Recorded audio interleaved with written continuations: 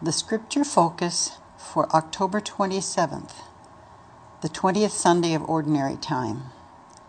Luke 18, verses 9 to 14. To some who were confident of their own righteousness and looked down on everybody else, Jesus told this parable. 2 men went up to the temple to pray, one a Pharisee and the other a tax collector. The Pharisee stood up and prayed about himself.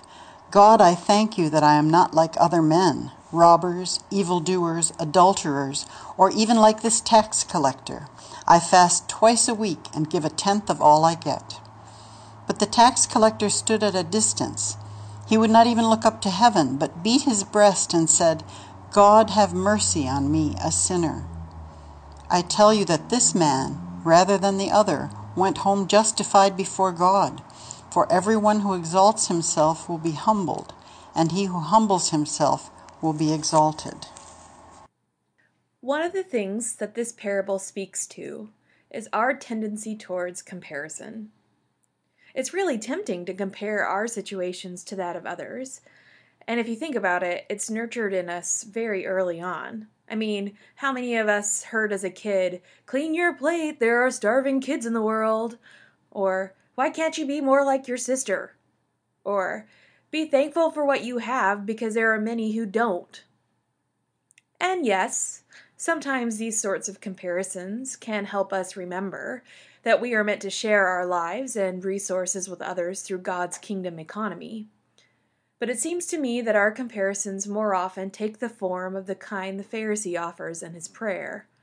We fall into the trap of making excuses for ourselves, our choices, and our actions because, at least we're not as bad as so-and-so.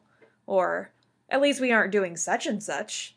Or, I'm glad I'm not like those people. Comparing ourselves as a way to measure our worth and standing means we've lost our way, especially when it comes to our worth and standing with God.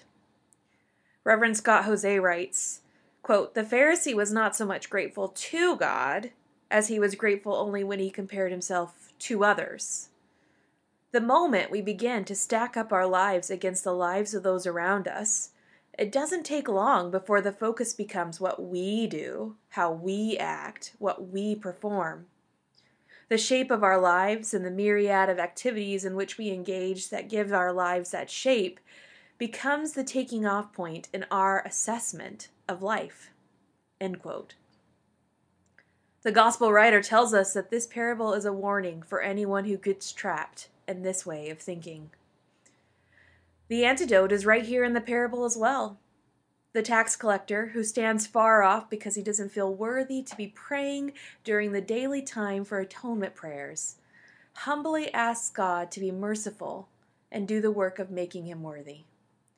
Beginning with grace and refusing to compare, seeking God's handiwork in one's life, now that's the idea. And he leaves, having been justified by God's grace. May it be so with us as well, and may that be enough.